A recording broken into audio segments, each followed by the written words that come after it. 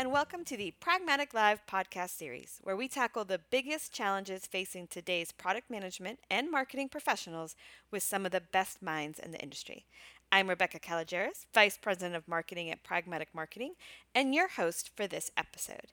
Today, we're going to talk about one of my favorite tools that we teach about. One of the things that, as soon as I learned and implemented in my career, far before I came here, really changed the way I did marketing and the results I saw. Win-loss.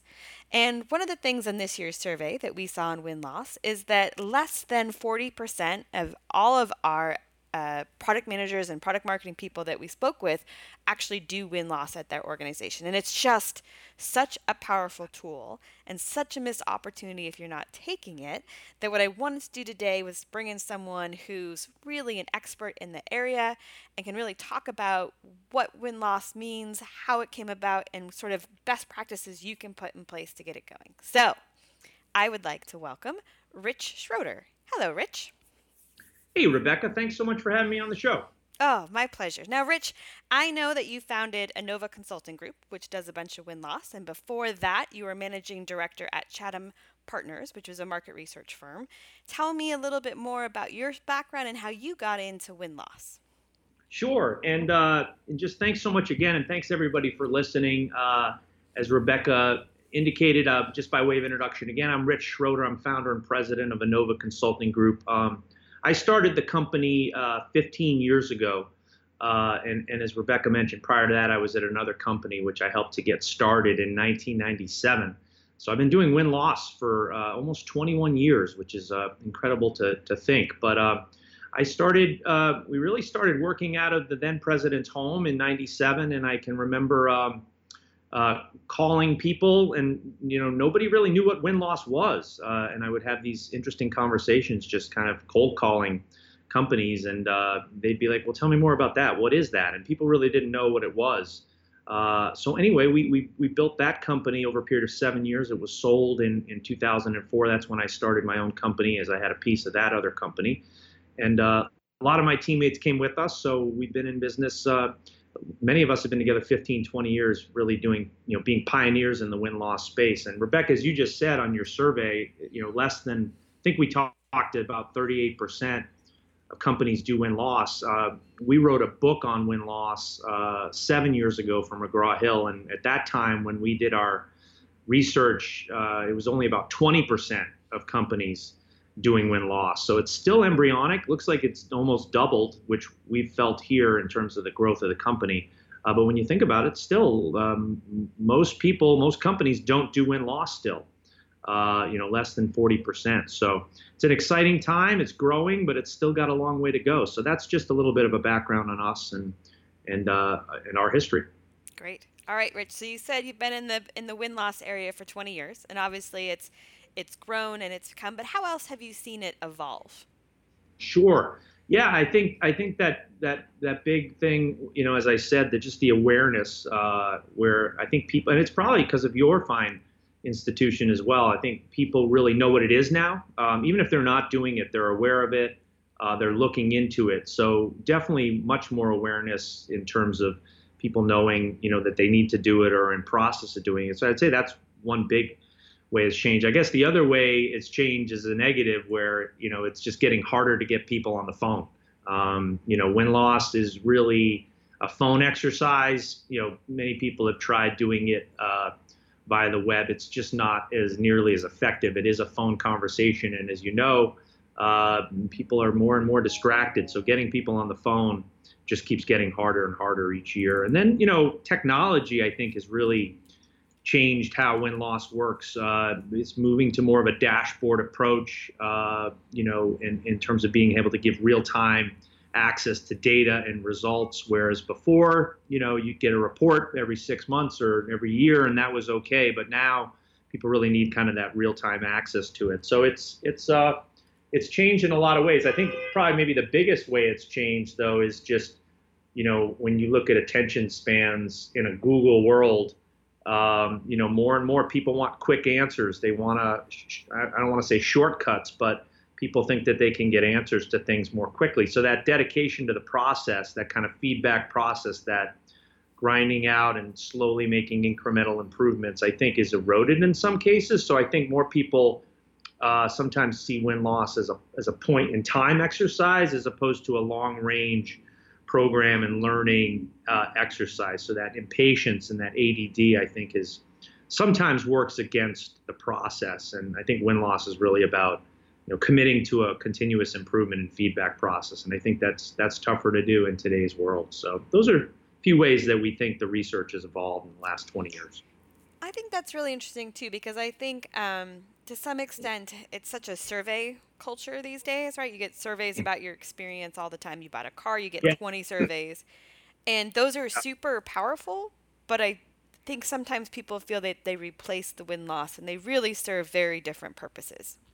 Yeah, I mean, I think that's a great point. A lot of where the web type of point in time surveys work better is in that kind of customer centric research experience. When you're a current customer asking about their experiences. But win-loss is more, I always like to think about it's really prospect satisfaction analysis. So many companies do client satisfaction, but fewer obviously do prospect satisfaction, and that for whatever the reason tends to be more of a phone conversation and an engagement. It's just harder to do over the web. But you're right, a lot of surveys become easier with SurveyMonkey and SurveyGizmo and all these different platforms. It's taken away from kind of the conversation. And I think the conversation is where you really get a lot of great nuances, especially for the sales process, which is more of an art than a science in so many ways. So talk to me, as you've helped organizations do this for 20 years, about some of the best practices that you've developed, that you've seen company use, that our listeners might be able to leverage themselves. Sure. I think that one of the best practices we see, and this is really globally, the best companies doing win-loss really focus on organizational buy-in. And it has to come in many ways from the top. You need to have, and win-loss is great because it interfaces with a lot of areas of the company, but that's also its downside as well. So if you run a win-loss program and you don't have multiple areas in your company bought in, it can work against you. So the best companies really work to make sure the senior management team is on board, the head of sales and the sales team are supportive, sales ops, marketing, the CMO, the head of product marketing management, the head of competitive intelligence. All of those people are consumers of win-loss, and the best companies make sure that all of them are using it, and that it's not a witch hunt, and that it's really a culture of learning and kind of a growth mindset. And so that's a best practice we see. Another best practice is just making sure that the data is clean. It sounds like you might have run a win-loss program or two in your day, Rebecca, but if anybody out there that's running a program knows, it's garbage in, garbage out. So you've got to have great quality data. You can't just pull it off of Salesforce. You've got to take that interim step of really scrubbing it, cleaning it, checking with the sales team, making sure we have the right contacts, the right information, so that whoever's doing the interview is starting from a great spot. And then lastly, I think the best companies take action. Win-loss isn't something you do and put in the drawer. You've got to really reflect on the feedback, come up with strategies to do something about it. And the best companies, the leaders, we always see that the market leaders usually get to win-loss first. They usually institutionalize it first, and they usually start to take action, and that gives them a competitive advantage over other companies. So I think taking action is definitely a best practice, but hard to do because it involves change and so forth. So those are some of the best practices we see at our clients that seem to get it the most. Okay, let's go through each of those a little bit deeper. So when we talk about getting people on board, I think you're absolutely right. It's critical. It's how sales shares the right information. It puts people in the right place to listen so they can take action. What are some examples of what you've done to make sure that all the different departments in management were on board with the win-loss effort? Yeah, there's no shortcut to it. In our business, we really take it on ourselves to make sure that we're spreading the knowledge of win-loss throughout the company, because it's not always an intuitive thing for a stakeholder or someone at our client to think about. So we at Enova have to put a lot of time and energy into introducing the concept, the research, the process, the results, and the benefits to all the different stakeholders. And many times we don't have access to them, so it can be difficult. So it's really working through your buyer and trying to educate them enough so that they have the confidence in you to, make sure that you spread the results to other people. So there's really, it's a lot of phone calls, it's a lot of WebExes, it's a lot of sharing the results, making sure that the reporting is getting to all of the different stakeholders, and also making sure that when you do the final report, that you're getting a good quorum of leaders in the room, which is hard to do when especially in technology companies where people are spread out. So, what we try to do is just really keep spreading the message, because a lot of times you get hired by one or two people at a 10,000 person company, and win-loss isn't for two people, it's for a whole company, it's for the senior management team. And so if you can't get to them and let them see the value, they won't get it, and they won't get the value. So we really put a lot of work into that, and we need to keep putting more work into really marketing the benefits of it, because it doesn't really happen on its own. I don't know if that answers your question or not, Rebecca, but that's kind of one of the things we do. No, I think that's, spreading the word and showing them the benefits. I think sometimes sharing case studies or stories, and Sure. honestly, if you can just start and then demonstrate what you learned right there, right? Part of it is, sometimes we wait and think we can't get started because we need a big program and we can't share results until we have 800 reports or whatever. Right. And just starting to share and use and talk about how you've leveraged that data can be a powerful demonstration of it in action. Absolutely. Couldn't agree more. Case studies are key, and it just takes a few, wins where somebody says, "Hey, I learned this from win-loss," and they were able to win the next deal, and that can get everybody on board. But as you know, it's tough because the data sometimes stings at first. It's feedback. You lost the deal for a reason, and you find out why it is. Not everybody has that growth mindset of wanting to know that information. So, and in a company, you've got a variety of different people with different attitudes towards feedback. So that's where you can run into roadblocks, and that's just being human. Right. So some of them are more of the ostriches, where if I don't know it's wrong, it won't. Right. Yep. Versus Yep. some people are, some people really proactively look for feedback all the time, even when you're like, no, it's good, and they're still poking. So there is, to your point, a natural spectrum of personality types. Right. Yeah. Interesting. Yeah, I mean, there's a great book called Mindset on this very topic, which talks about there's kind of two mindsets. There's the growth mindset and a fixed mindset.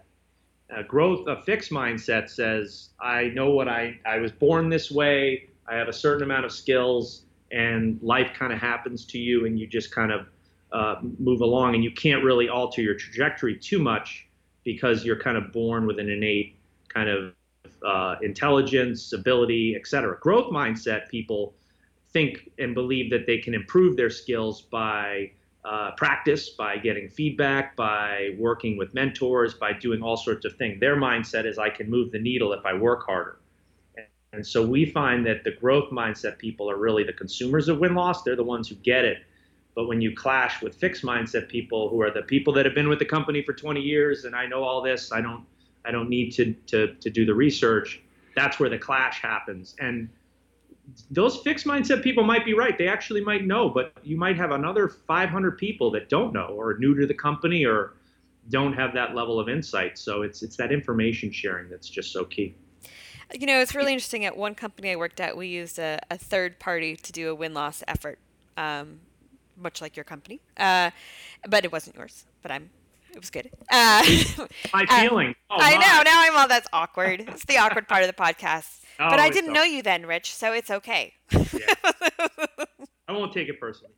But it was really interesting. So they had done this full report and they showed it to me, and I was kind of, they're like, so what do you think? Isn't this interesting? And when they first showed it to me, because we kind of did a dry run before we went to the bigger executive team, and I was like, yeah, I mean, nothing here surprises me, but it's good, right? And I think you could feel like the air just go out of them. They're like, oh, right? But for me, it was like, yeah, these are known problems that we talked about, blah, blah, blah. Which was not a bad thing. It's good to get validation. But it was really interesting is when we presented it out to the executive Mm, team and to the board, yeah, yeah, was that they heard it. They heard it. And I don't think they'd heard it before, right? right. And Oh no, that is a great. I'm glad you brought that up because one of my favorite sayings by Stephen Covey is to know and not to do is really not to know. mm-hmm. To know and not to do is really not to know. So many times we present research and I knew that, but if you're still doing it, you really don't know it. A lot of people say I know going to the gym's good for me, but they don't go. Well, you don't really know because you're not going. So you're absolutely right. And people, a lot of times we as an independent third party, I've done a lot of win-loss presentations myself to sales teams, senior management teams, CEOs. Sometimes you just need a third party to come in Mm-hmm. and say something, and people hear it differently because everybody's got their own personalities and agendas and the way that they interface with people. And sometimes just having somebody from the outside come in and say, here's what's going on, and reflecting a mirror, which is all I think win-loss is. It's just a mirror of the marketplace of your company. It can be really super impactful. And you're right, they'll hear it differently, and then action will be taken. Another thing too for leaders, I've been running Innova a long time. A lot of times just confirming something helps free up a leader's decision making. Once they see it on Mm-hmm. paper, they read the quotes, and they say, you know what, I got to do something now. I knew this was an issue, but now I really know it, and now I'm going to do something about it. So just getting back to know and not to do is not to know. And I think that's exactly what you're hitting on. I think that's the central core of what win-loss can do when done correctly. Absolutely. And I mean, it really it opened a door to the change that I had, and not just me. I mean, but that really you could see that the company needed to do, and it made everyone feel, it lowered the risk in everyone's mind, Yeah, and heightened the comfort, and it was just very powerful, um, to see that go through. So it's funny because the reverse is also true. A lot of times, you know, junior people know of issues that they can't get the senior management team to change, which sounds like maybe was happening at your company. yep, I've had a lot of cases in my career where they're like, "We want you to talk to the CEO." It's just yep, like we think you can convince them, and I've done that a lot because I don't have as much skin in the game. And being able to tell them like it is. And sometimes just people feel like they can't be vocal about challenges. So a lot of why we get hired isn't necessarily from the senior management team. Sometimes it's from people who are change agents that really want to see change and they need us to be the megaphone. And that's another value of win-loss. absolutely. And that really, I think, is one of the things that triggers the third best practice you talked about, the take action, right? Yeah. uh, because again, if you know it, and I've been at another company where we were doing win loss, and I actually put a stop to the program for a while, and I was talking to about why we were doing that, and I was like, because we know what's wrong, we just have to fix it, Yeah. right? And when we fix it, as we start to fix it, we'll restart the program because we'll make sure we're fixing it the right way, and we'll find out what next we should fix. But right now, we're spending many resources to find the same problems. Right? Right. Yeah. You keep working at all these companies and not working with our firm. Really getting my feelings hurt. I know. Right? So it gets deeper and deeper. I, this isn't. I know. All the listeners are thinking, "Oh, we're going to run from Innova," but no. I mean, you're absolutely right. Taking action's hard, and there's always reasons why you don't want to do it. And I think that's just inertia is a powerful thing.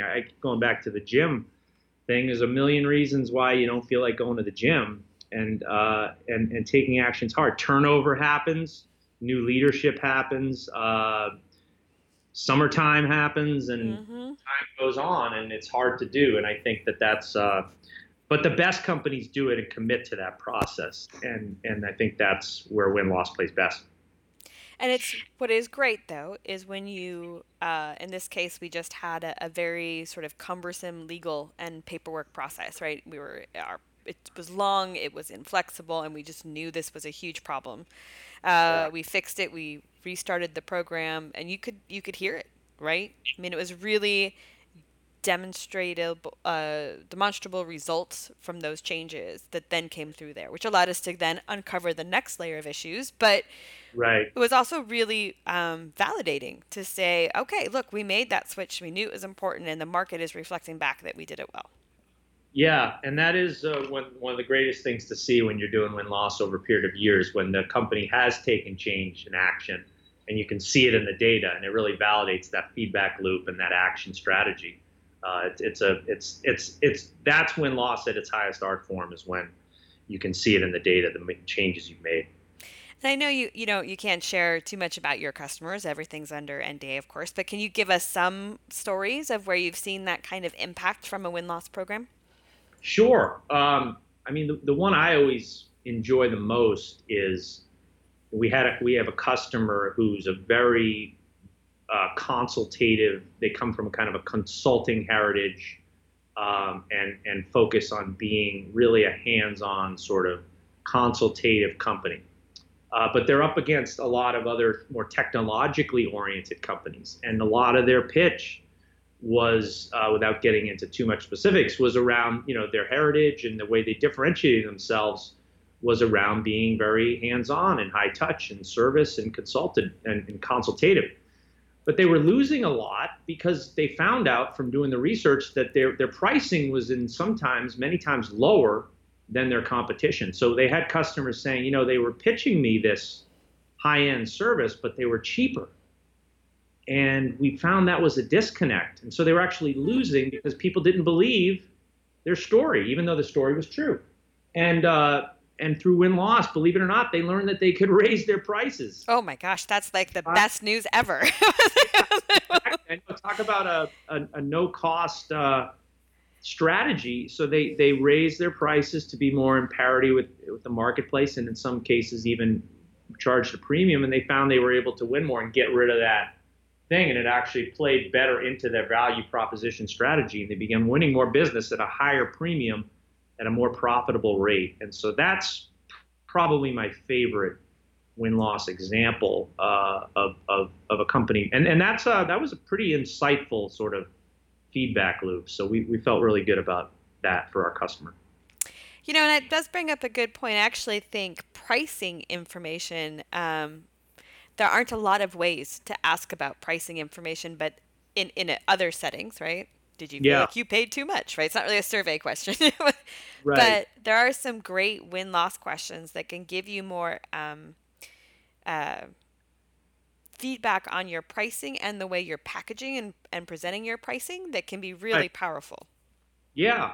And that's another reason why, we just have this business of just being that third party, because pricing is one of those areas that's very difficult for a salesperson to ask about. When you think about it, salespeople, they're really not in an objective position to understand why they're winning and losing.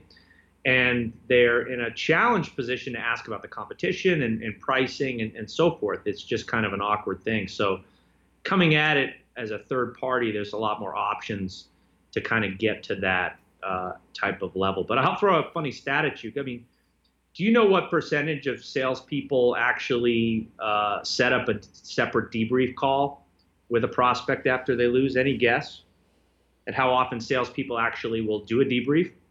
Oh, I can't imagine. Very high. I'm going to go with 12. Well, there you go. So we actually, as part of writing the book on win-loss, which we did with McGraw-Hill a number of years back, we did a survey of salespeople. We talked to over 500 salespeople, and we asked them all about their attitudes towards win-loss. And one of the questions was, we said, how often do you actually call up the prospect and ask why you lost? And only 19% of them said that they do that.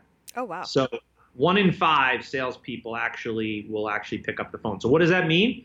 It means a lot of salespeople are simply taking the loss over email, or they're getting the information on the bad news call, which is the worst time to try to get feedback. So it's kind of showing salespeople really don't debrief at all. And there's a lot of reasons for that we kind of talk about in the book. But that's kind of a good example of where I think win-loss can help, particularly in that pricing element where you asked about, because we can your vendor can probe on those kind of things. Your sales team has a lot more of a challenge, and we know only 1 in 5 of them are going to pick up the phone anyway. So it's kind of compromised at best. Yeah, and one of the things we always teach is that if you are involved in the sales cycle for that customer, you really can't do the win-loss because you first of all, you have an emotional attachment, doesn't matter how much you try to stop it, but Right. they're going to see you through that lens. So you get Yeah. those it's why they often will tell you it's price or something like that where they don't where they're it's an easy answer, right? You're not going to Yes. get that same depth of feedback. So That's right. We always joke, a win has many parents and supporters. A loss is an orphan. And it is that way. And I think prospects do, very few salespeople, when you say, "Why'd you lose?" do they say, "I don't think I don't think I made a great presentation," or "I should have done this," or "I should have customized more," "I shouldn't have gone out drinking the night before with the team." They don't say that, but believe me, we hear it all the time. I mean, we get that kind of feedback, like, "Wow, the team looked hungover." Those kind of insights come out when you disintermediate the salesperson from the feedback process. Now, I'm not saying all salespeople do that. That's obviously a fringe case, but it is very much a challenge for salespeople to kind of have that self-awareness. They're just not in an objective position to do it, and that's not their fault. Okay, hold that thought. We'll be right back after this. Did you know that according to a recent third-party study from Tech Validate, the average attendee at Pragmatic Marketing reduces their time to market by more than 25%? Get time back on your side and register today at pragmaticmarketing.com/buy. All right, let's get back to the podcast. We've talked a lot about the history of win-loss and kind of where we are today and got some great best practices. What do you think the next 5-10 years? How do you see win-loss evolving in the future? Yeah, I love that question. It really makes me think. I do think we'll continue to see wider adoption. We've definitely noticed it here in really the last 2 or 3 years that the volume of inquiries has picked up a lot more Google searches on win-loss, a lot more phone calls. So we do think that it will eventually get to much wider adoption. Probably never 100%, but can it get to 80%? I think that's possible. So could the adoption rate double in the next 10 to 20 years? It probably will. When you think about it, most companies do client satisfaction now. Far fewer do win-loss, which again I think is just prospect satisfaction. So I think that will happen as well. I think from the industry's perspective, when you look at companies like ours, we need to do a better job of continuing to help these companies disseminate the data. It's kind of like what we talked about at the beginning of the call. Really just getting out and educating the industry and these communities and these companies about the value and making sure that all the stakeholders understand it. So I think that in terms of execution, you can get very good at doing things, but that next level step of really helping your clients interpret the data and getting those relationships in place where they trust the feedback loop and that everybody's working in concert, I think that's probably the next step in win-loss's evolution, and a lot of where it falls down today is just getting everybody at the company, at the client level, bought into the process and accepting it and not taking it negatively or being insecure or being afraid of the feedback. Helping to build cultures of support and continuous improvement, I think, is kind of the next mountain to climb for win-loss specialists. So I think those are some of the ways that it'll change in the future. Awesome. All right, Rich, this has been great, and we've talked about a lot of different things to do with win-loss. If you were to pick 2 things that you wanted people to do differently tomorrow based on what we talked about today, what would it be? Wow. Well, I think if you're not doing win-loss today and you're listening and you have an interest, I think that the best thing you can do is get educated. We always say at Innova, our best customers are an educated customer. So we put a lot. I mean, it's one of the reasons we like doing a podcast like this. We do a lot of webinars. We wrote the book. We do a lot of blogs and speaking. And so if you're looking to get into this or understand it better, there's a lot of content that you can learn from. So I would say if you're not doing it right now, get educated, read, talk to people. There's plenty of resources on our website, and get up to speed. That's the number one thing you can do to make sure that you're doing it correctly, and getting well educated before you do it. If you're doing it now, I mean, in terms of taking it to the next level, a lot of the things that we talked about, I think the other big thing, if you're doing it at your company, is just that data integrity. That's probably the hardest thing our clients struggle with, and really is probably the biggest reasons that win-loss programs can fail or can have struggles, is just that interim step of getting the data off Salesforce and then really making sure that data is correct, and taking that next step and consulting with the sales team, making sure, are these the right buyers? Who is the champion? Who is the decision maker? Who should we be talking to? Because I think where a lot of win-loss programs have struggles is when you get a data dump of 15 or 20 contacts on a deal and you're trying to figure out who's who. That doesn't really work very well, and it really slows things down. So I think if you have a program in place, focus on data integrity, focus on getting buy-in at your company, and really double down on those things, because that's really where the power comes in, not so much just the day-to-day of running a program. So I don't know if that helps or not, but those are some ideas. Super helpful. All right. Thank you, Rich. It has been a genuine pleasure having you today, and I do hope that you join us again soon. Well, thanks so much, Rebecca. I really appreciate you having me, and I hope we've given your audience some ideas on how they can take their win-loss program to the next level, and I hope they do. Thanks for having me. You bet. All right, that does it for today's episode. Thanks for listening. And don't forget to join us next week when we tackle another great topic designed to help you elevate your product, your company, and your career.